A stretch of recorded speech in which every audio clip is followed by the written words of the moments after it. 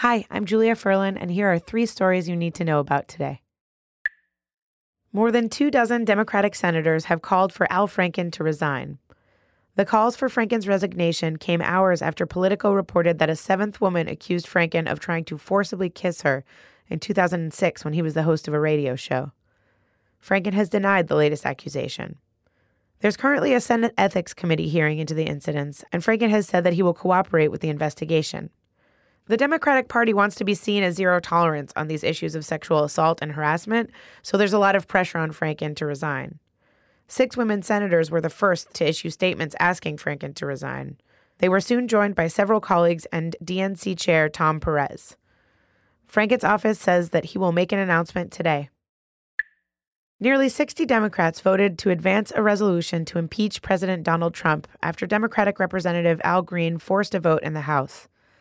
The impeachment resolution fell far short of passing with 58 votes. 4 Democrats voted present: Representatives Terry Sewell, Carol Shea Porter, Joaquin Castro, and Mark Vesey.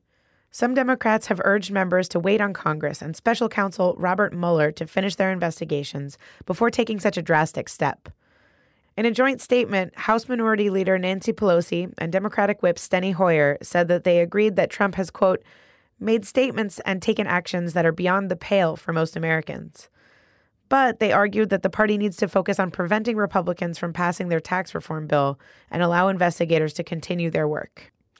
Only a handful of Democrats in Congress have previously called for Trump's impeachment, while the vast majority of the party has said it's too soon to make that call, and they've completely avoided the issue.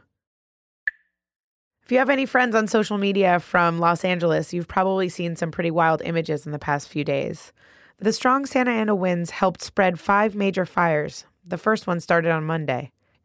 Now, more than 150,000 people have been evacuated, and the governor has declared a state of emergency.